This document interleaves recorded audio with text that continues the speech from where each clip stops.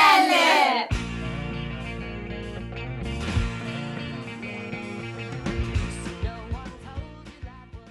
Eleonora, Ines, Alessandra, Silvia. 4 studentesse infermiere. Mezz'ora di podcast. un argomento, 100 curiosità. un sacco di emozioni! Siamo 4 tirocinanti, tirocinelle, infermiere, Nonché studentesse. nonché studentesse. Presentiamo oggi un argomento a noi molto caro a anche tanti altri giovani, ma anche tanti altri adulti. Esatto, è un argomento che riguarda tutti, direi. Sì, esatto, che è la Computer Vision Syndrome. Perché abbiamo scelto questo argomento? Beh, sicuramente perché è uno degli argomenti più attuali di cui possiamo parlare. Cioè il nostro millennio comunque è dato da scoperte scientifiche, da utilizzo di device sempre più tecnologici, comunque chiunque ormai si trova attaccato ad uno schermo per tutto l'arco della giornata, chi più chi meno, ma più o meno ci troviamo tutti a guardare uno schermo dalla mattina che ci svegliamo per guardare la storia di Instagram del ragazzo che ci piace O cioè, dalla fino serie alla- TV dalla alla serie TV, sera o qualsiasi cosa. da leggere le email e quello che è, soprattutto con l'inizio della pandemia. E siamo stati costretti a continuare la nostra vita per forza di cose con l'utilizzo dei computer e Dei quindi devices. con la Esatto. DAD, con lo smart working. Infatti, tutto quindi già dai bambini molto piccoli fino magari all'anziano che si vede la telenovela il pomeriggio. quello. Esatto. Sì, cioè La tutti... cosa preoccupante è che sempre più bambini si vedono in giro con il telefono in mano. Oggi parliamo comunque di questa sindrome che appunto è la sindrome da visione del computer, che riguarda sì, diciamo, tutti quei device tecnologici, ma in particolare ci riferiamo al computer, al telefono e al tablet. Diciamo che il televisore in questo caso non è molto Rappresentato. Ti dirò di Esatto. più invece, in realtà secondo una ricerca la televisione è al 76,6% del device più utilizzato. Dobbiamo Sì. ricordarci che comunque la nostra popolazione è una popolazione di anziani, È vero, che più che utilizzare smartphone o tablet utilizzano televisione certo. e quindi è al numero 1 dei dispositivi più utilizzati da tutti. Al secondo posto abbiamo lo smartphone, poi i computer portatili, computer fissi, tablet e console di videogiochi. Ma noi in particolare parliamo di quegli schermi che emettono luce blu. Quindi quella luce blu che va dai 380 ai 500 nanometri che in particolare danneggia la nostra vista. Questo essenzialmente. La misura che abbiamo dato è la misura della lunghezza d'onda. Ho fatto un piccolo inciso. Scusami. Grazie. No? Sì, però non abbiamo detto esattamente cos'è questa sindrome. Diciamo. Non è altro che quell'insieme comunque di sintomi fisici che, Mhm. che appunto proviamo nel momento in cui utilizziamo tanto tempo, siamo tanto tempo davanti a uno schermo. Questo Sì. perché succede? Perché sappiamo che lo schermo è formato da tanti punti di luce che si chiamano pixel, che al centro dello schermo sono più luminosi ma perdono intensità man mano che si va all'esterno, quindi c'è una difficoltà per l'occhio umano a concentrarsi e quindi si sforza, provando una serie di sintomi. Una frase molto bella che mi è piaciuta tanto è di Mariana Figuerio, che è la direttrice del Lightning Research Center, che si trova nello stato di New York e si occupa, diciamo, delle tematiche della luce blu principalmente, e dice che la luce è come un farmaco, bisogna assumerlo al momento appropriato. Infatti, cosa dice lei? Che tutti gli animali, tutti gli esseri viventi seguono un ritmo circadiano, quindi quello del ritmo sonno-veglia. Cosa fa il nostro corpo quando arriva la notte, diciamo? Produce un ormone che è quello della melatonina, esatto, che ci permette comunque di addormentarci facilmente, no? Dice al cervello, ecco, ora è notte, quindi il cervello si spegne e inizia tutto quello che è il processo del dormire, diciamo. La luce blu fa la stessa cosa di quello che fa la luce fuori, quindi ci risveglia come una tazzina da caffè. E questa cosa è sbagliatissima nel momento in cui utilizziamo tutti quei device contenenti luci blu che invece ci tengono svegli e non ci permettono di dormire. Però è interessante che ormai su tutte le piattaforme ci sono magari dei video di rilassamento che ci aiutano ad addormentarci. Tipo, io l'altro giorno ero su internet, stavo vedendo tipo così, stavo cercando un po' di capire che sta luce blu e tipo, cioè veramente tipo quando dicevo tipo luce blu, cioè il problema principale era non riesco ad addormentarmi causa luce blu, e poi accanto comunque sotto c'era un bordello di video con su scritto tipo addormentarsi in 10 minuti, video rilassante, massaggio, cose che poi alla fine, cioè, comunque funzionano, cioè tipo se tu hai sonno, cioè se tu non hai sonno però te li vedi, cioè comunque veramente ti stimolano un po' delle robe che dici, Certo, è un po' mi sta venendo controsenso. sonno. Ah, sarà placebo. Esatto, però poi in realtà c'è tipo no, è controproduttivo perché sono ore che tu aggiungi davanti allo schermo, cioè magari tu dici è sera, sono le 3 di notte, mi sono vista la mia serie preferita tipo fino a tardi, ok basta vado a dormire, poi spegni tutto, ti giri dall'altra parte, non riesci a dormire, dici ok cerco un video su internet come addormentarmi in 10 minuti e tipo in realtà, però funzionano, Funzionano, provateli. forse non a lungo termine. Esatto, sì. Io piuttosto andrei avanti a guardarmi la serie, tanto Sì, tante le 3 di piuttosto notte. forse è meglio leggete un penalizzare. libro, leggete i libri la sera. Un libro noiosissimo La sera. e Contate, anche soporifero. contate le pecorelle. Sì. Ma voi lo sapevate che gli italiani sono sempre più tecnodipendenti? Sì, davvero, lo sapevi? Hai letto la ricerca che ha fatto Philips, che è, ricordiamo, un'azienda leader nel settore della health technology. Allora, cosa ha fatto la Philips? Nell'aprile del 2018 ha fatto uno studio su un campione di 1028 italiani, metà ovviamente maschi, metà femmine, tra i 30 e i 70 anni. Ha posto un questionario semplicemente e i dati che ne vengono fuori sono particolarmente interessanti, quasi spiazzanti. Io non l'avrei mai detto che un adulto al giorno d'oggi passa addirittura 7 ore durante le giornate lavorative davanti a tablet, telefono, computer, eccetera. In realtà io ho provato ad andare lì il tempo di utilizzo dell'iPhone, presente? Brava, lo stavo Passo un dicendo. sacco Ma di voi tempo ce l'avete? davanti al telefono. Io ce l'ho tipo nella schermata home, tempo Sì. di utilizzo del telefono. Raga, io mi sento in una follia. colpa. Mi sento in colpa, cioè tipo arrivo a fine giornata a 7 ore e mezzo, io tipo... Ma quando? Ma Sì, quando? non ce ne rendiamo più conto, Ma quando? perché ormai è diventato un movimento ipnotico. Esatto. Non ce ne rendiamo neanche conto, cioè lo guardiamo, lo prendiamo in mano e un attimo siamo su Instagram. Però secondo me i grandi ideatori tipo del telefono, della tecnologia, degli smartphone l'hanno inserita apposta questa funzione per farci un po' tipo... Perché tipo nelle impostazioni c'è una funzione che dice tipo timer di utilizzo, nel senso c'è tipo... Oppure mandami una notifica quando sto utilizzando troppo lo schermo. Sì, tipo io fino a qualche tempo fa avevo mezz'ora di utilizzo su TikTok, dopodiché dopo la mezz'ora mi si chiudeva l'applicazione. Cioè io potevo annullarla comunque, cioè non era una cosa irreversibile, però mi si chiudeva l'applicazione e mi diceva la tua mezz'ora è passata. E quindi da lì magari io mi regolavo un attimo perché poi su TikTok te scorri e non finisci più. Esatto. Quindi. Comunque possiamo dire che tutto questo possiamo farlo in maniera un po' ridotta. Io ho sempre nelle mie ricerche visto che dà molto aiuto comprare comunque degli occhiali con le lenti antiriflesso. Voi ce l'avete? Tu ce l'hai? Antiriflesso Sì, blu? sì. Ce l'hai? Io ce l'ho. Io ce l'ho veramente. No, ce allora, l'ho, questo a casa, è un ce l'ho. argomento che mi interessa perché io ho gli occhiali da quando avevo 4 anni, cioè io sono nata già con gli occhiali. E quindi praticamente sì. Allora, ho trovato su internet che questa iniziativa di fare gli occhiali con le lenti antiriflesso blu è in realtà un'iniziativa che nasce da una startup italiana che si chiama No Wave, mi sembra, sì, No Wave.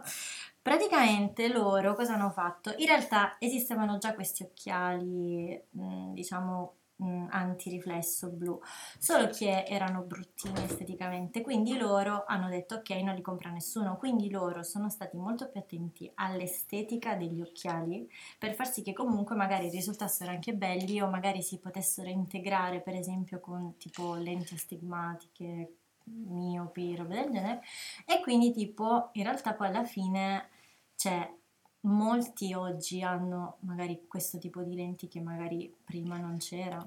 Sì, io Sempre sono- perché l'Italia è Eh. la capitale della moda, e quindi noi dobbiamo fare le cose Esatto. oltre che utili anche belle. Giustamente. Esatto.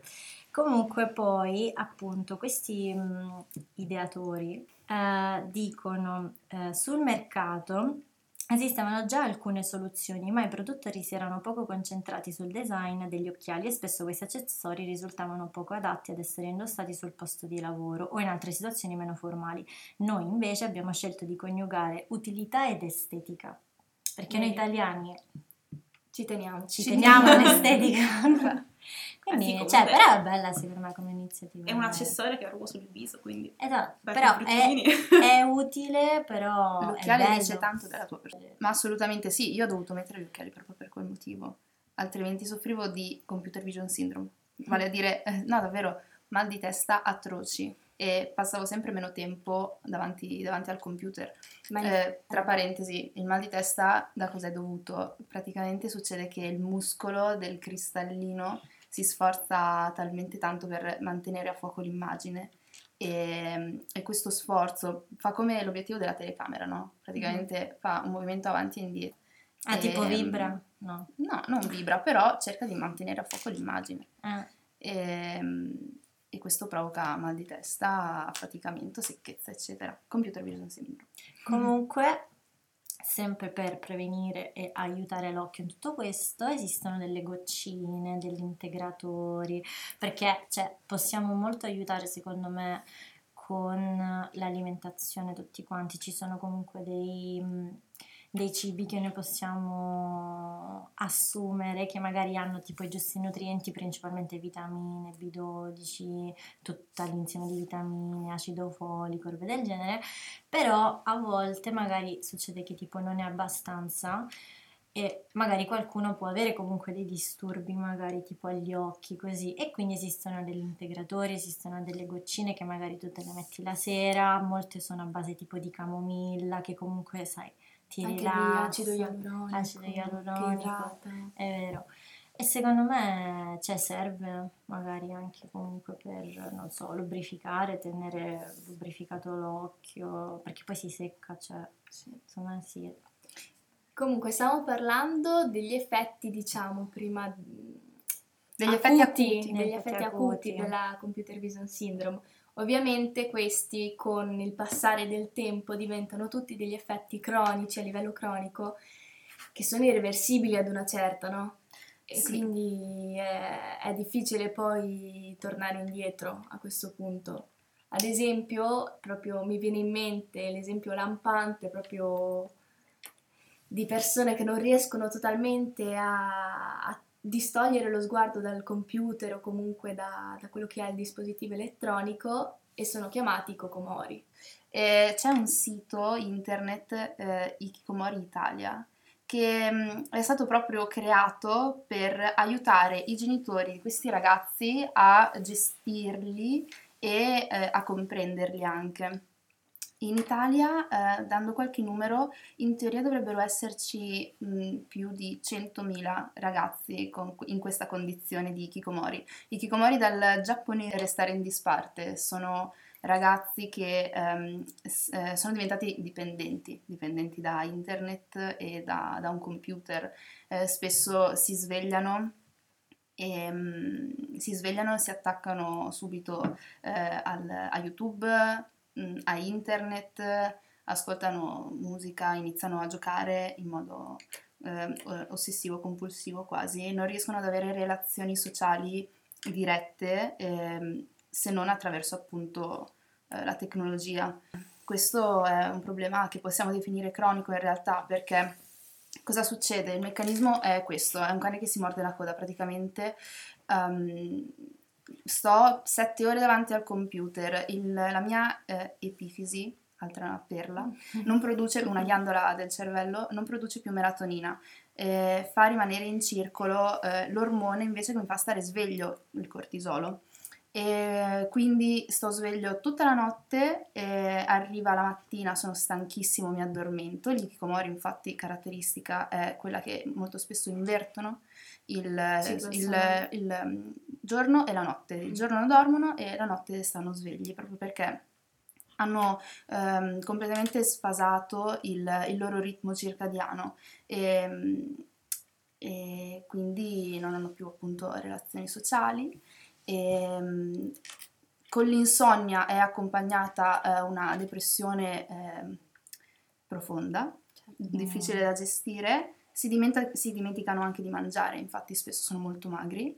In Giappone il governo ci dice che ce ne sono 1 milione. È un problema grave e sicuramente con la pandemia, stando tutti in casa, si è aggravato.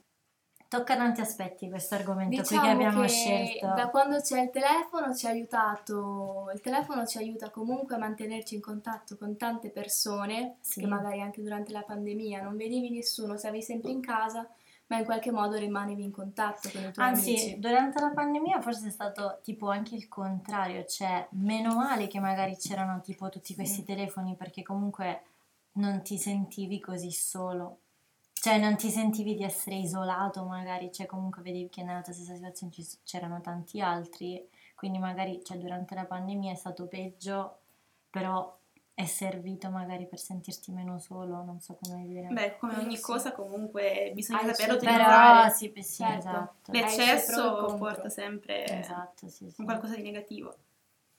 Beh, diciamo che insomma un ragazzo che si ritrova a essere hikikomori ha comunque dei problemi dietro le spalle, problemi sociali, magari sono persone fragili, deboli, oppure con dei traumi a livello familiare, una si mancanza di un rifugiano. genitore, esatto. Ovviamente Sicuramente. non tutti noi siamo esposti a questa problematica, è una problematica, Specifica una della realtà che situazione. esiste, ma ecco, Da sapere, da non sottovalutare comunque. esatto. Ad esempio, non so se Da avete conoscere. visto, c'è un cortometraggio, che tra l'altro era andato anche al Festival di Venezia, se non sbaglio, che si chiama Happy Birthday e parla proprio con Gianni degli- Denucci. Esatto, con Gianni Denucci, e parla degli hikikomori, in particolare di questa ragazza, e fa vedere la sua realtà, di quello che, Sì, sì, di sì. quello che prova e di quello che vive, insomma. È carino comunque quello lì. Cioè, ne vale la Consigliamo pena di vederlo. Consigliamo di vederlo.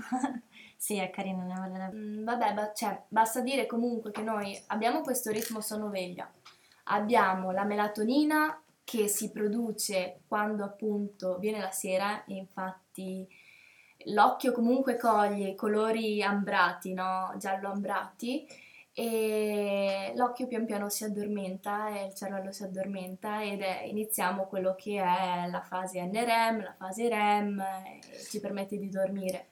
La luce blu, al contrario, essendo blu, come quella del cielo per esempio, ci induce la sveglia e produce l'ormone del cortisolo, che è anche l'ormone, come sappiamo, dello stress. Quindi se prodotto in maniera eccessiva, veramente ci provoca uno stress a livello fisico e mentale, che a lungo termine può causare anche delle malattie vascolari, insomma, Sì. tutta una serie di Sì. problematiche anche Sì. a livello del cuore, che non bisogna mai sottovalutare. Allora, facendo una carrellata veloce di quelli che sono gli effetti, diciamo, acuti, cosa intendiamo per acuti? Nel senso che noi passiamo qualche ora davanti allo schermo e poi basta riposo per riprendersi, basta dormire, basta guardare fuori, uscire a fare una passeggiata. Quali sono questi sintomi? Allora, intanto l'affaticamento oculare, no? E questo provoca poi conseguente mal di testa. Assolutamente sì. Abbiamo- C'è anche la secchezza oculare, Esatto. non si sbattono tanto le palpebre, questo provoca secchezza, l'occhio si asciuga. E tutti questi effetti ovviamente sono sempre superabili con un po' di riposo, un po' di esercizi per gli occhi da fare tranquillamente anche a casa. L'importante, una delle cose più importanti, è comunque di avere alcuni accorgimenti, no? Tipo, oltre alle gocce, oltre a tutte quelle cose che magari sono integratori che possiamo integrare, perché effettivamente non è che non possiamo più usare il computer, non è che non possiamo più usare il telefono. Magari, non lo so, so che esiste la regola del 20-20-20. Sì, questo è interessante. Sì, È un è un metodo trucchetto americano. È un trucchetto carino. Allora, questa regola dice: ogni 20 minuti fare una pausa di 20 secondi fissando un punto a 20 piedi, circa 6 metri di distanza. Quindi in realtà, appunto, cioè sì, secondo me si concentra più che altro sul fatto magari di non tenere fisso l'occhio sullo schermo, o magari tipo, secondo me un accorgimento può essere stare attenti per esempio all'illuminazione della stanza, quindi magari tipo non avere delle luci magari puntate direttamente sul computer, e magari tipo averle da dietro, come devo dire. No, infatti centrali. è molto importante anche non avere il riflesso sullo schermo perché quello affatica molto l'occhio. Esatto, quindi prestare attenzione all'illuminazione dell'ambiente, ridurre il tempo davanti allo schermo sicuramente. Ah, e poi un'altra cosa che secondo me è interessante, che sempre i grandi hanno inserito nel sistema dei telefonini, è il fatto che tu puoi regolare la luminosità dello schermo, cioè puoi mettere sia tipo modalità notte, quindi in realtà tipo attenui i colori quando magari sei al buio. Night shift. Esatto. Poi il fatto che magari tipo puoi rendere la luce gialla e poi c'è ancora un'altra funzione che è tipo attenuazione pro, in cui cioè magari ti cambia completamente il colore, per esempio se tipo tu hai la tastiera bianca, tipo te la fa nera, cioè nel senso ti cambia proprio la tonalità di colore in modo tale che comunque magari l'occhio, soprattutto al buio, comunque si sforza di meno e vede magari dei colori che sono più simili al colore del buio, cioè il nero. E magari tipo questa è un'altra cosa che comunque hanno introdotto perché magari, cioè per aiutare, capito, si sono magari resi conto che... Ma è ora importante. c'è proprio il filtro antiluce blu. Sì, esatto. sugli- Sapete che un sintomo acuto della computer vision syndrome è anche il male al collo, alle spalle, alla schiena. Questo perché abbiamo sempre una postura sbagliata, sempre Infatti tanto secondo gomma. me è importante assumere anche una posizione corretta di fronte al computer, ma anche tipo al telefonino, raga, cioè tipo senza stare tutti... rannicchiati. Diciamo che la posizione ideale è 50 cm lontano dal computer. Un'altra cosa interessante che ho letto è che c'è una ricerca appunto che studia i soggetti che vanno in vacanza e si è dimostrato che in vacanza Si usa meno il si usa telefono. meno il cellulare. Vabbè, Ma sì, questo va a perché- ripercuotersi quando poi si ritorna alla vita di tutti i giorni, poiché appunto l'occhio non è più abituato e quindi trovandoci di nuovo tutta la giornata davanti degli schermi si stressa maggiormente Sì, è vero. e i sintomi diventano ancora più acuti. Ma sapete che sempre la ricerca della Philips a cui facevo riferimento prima ci dice che il 55% di chi magari ha fatto una maratona notturna di film, serie TV, si sveglia con occhi stanchi oppure il 48% con una stanchezza al risveglio, quindi un sonno che non è stato ristoratore. Oppure il 55% ha stanchezza ovviamente durante il giorno, questo perché la melatonina è stata secreta troppo in ritardo e quindi deve essere smaltita durante il giorno, e il 27% dichiara di essere più irritabile. Il sonno è fondamentale nella vita di una persona, è caratterizzato da due fasi. Il sonno è talmente importante che cambia con l'evolversi del fisico. Da bambini il nostro sonno è composto dal 50% della fase REM. La fase REM è caratterizzata da movimenti degli occhi, infatti REM significa Random Eye Movement, perché in questa fase del sonno i nostri occhi si muovono, si muovono tantissimo. Ho visto qualche video, è assurdo. Si vibrano davvero. Oppure la fase del sonno in cui sogniamo è la fase attiva. Abbiamo anche un incremento dell'attività cerebrale, infatti c'è una fissazione e una riorganizzazione della memoria, appunto è la fase in cui sogniamo. Quindi da bambini, prima dei 2 anni e mezzo, abbiamo bisogno di riorganizzare tutte quante le nozioni che abbiamo assorbito durante il giorno. Poi mano a mano che cresciamo, la durata le fasi REM che compongono il sonno si riducono per lasciare spazio alle fasi NREM, che sono le fasi non random eye movement, che sono le fasi più profonde del sonno in cui la nostra mente si rilassa, i muscoli anche, e c'è una riparazione del tessuto neurale e vengono anche metabolizzate tutte le tossine che sono state comunque prodotte durante il giorno. Beh, una frase che a me è piaciuta tanto, per Luigi esempio, Fiorini. è quando sempre uno studioso, dice: funziona un po' come per le linee della metropolitana che vengono riparate di notte per evitare interruzioni durante il giorno. E questo si collega alla cosa che hai detto te prima, nel senso che noi di notte dobbiamo riparare tutti quei danni che facciamo di giorno al nostro cervello, e questa cosa con l'avanzare dell'età aumenta sempre di più, e quindi, come dicevi te, la fase NREM, ossia la fase della riparazione di tutti quei tessuti, è maggiore rispetto alla fase in cui sogniamo. Un'altra delle conseguenze a lungo termine, e quindi parliamo sempre di cronicità, di quella che è la computer vision syndrome, è la maculopatia degenerativa senile. Maculopatia, quindi danno della macula, cioè la parte centrale della retina, che è fondamentale per la percezione dei colori e la visione comunque centrale. Esatto. Ci sono stati anche studi, cioè è un problema studiato a livello mondiale, ci sono anche riviste importanti a livello scientifico che ne parlano, tra cui anche Nature. È una patologia cronica che comporta un danno alle cellule della macula, composta da cellule pigmentate, le quali con l'andare del tempo producono sostanze tossiche se vengono colpite da questa luce blu, e vanno incontro a un deterioramento. La luce blu quindi va a danneggiare questi recettori fotosensibili, e non potendo essere poi rigenerate, queste cellule non riescono a svolgere ovviamente la loro funzione di recettore. E una cosa importante, è stato scoperto che sia il cristallino che la pupilla non riescono a filtrare la luce blu, quindi non abbiamo filtri fisici, fisiologici, e passa indisturbata colpendo appunto la retina. Quindi attenzione. Che poi alla fine è per questo forse che è stato così sviluppato poi l'occhiale. Sì. No, è per...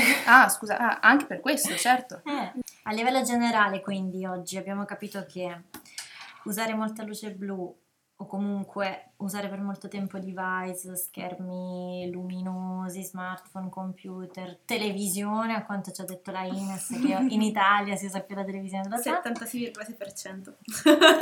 È comunque, diciamo, pericoloso perché comunque danneggia i nostri occhi. Abbiamo detto che comunque abbiamo visto tutte le malattie sia acute che croniche che effettivamente può portare, dalle cose più banali tipo secchezza dell'occhio, tipo mal di testa, anche problemi alla postura, fino poi a cose più gravi come per esempio maculopatia o insonnia o addirittura l'ikikomori. Esatto. Quindi non è un effetto diretto di chicomore della luce blu, ma ha tutta una serie può essere un fattore che induce, perché appunto la luce blu, riducendo la produzione di melatonina, poi va ad incidere sul sonno, il sonno incide sul livello di umore, il livello di umore incide su problemi sociali.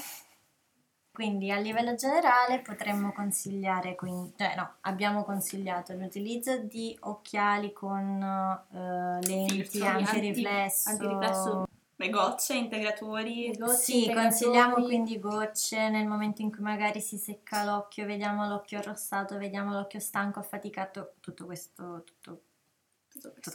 Sicuramente la prevenzione migliore è quella di non stare tutto il giorno attaccata agli schermi. Certo, se non è necessario, diciamo che anche la sera, no, al posto di perdere tempo in social vari, forse è meglio o riposarsi, meglio farsi un giro, o leggersi un libro, o contare le pecorelle. Sì, questi rimediamo sono puramente casuali. Sì, e poi è bello perché comunque è un argomento che interessa non solo i giovani, ma interessa anche gli adulti, perché in realtà alla fine gli adulti dicono a noi, però voi giovani di oggi. Vai. E quindi questo è tutto? No. Basta, ciao.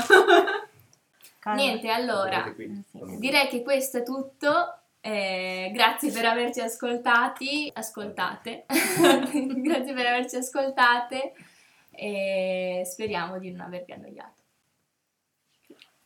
Ciao!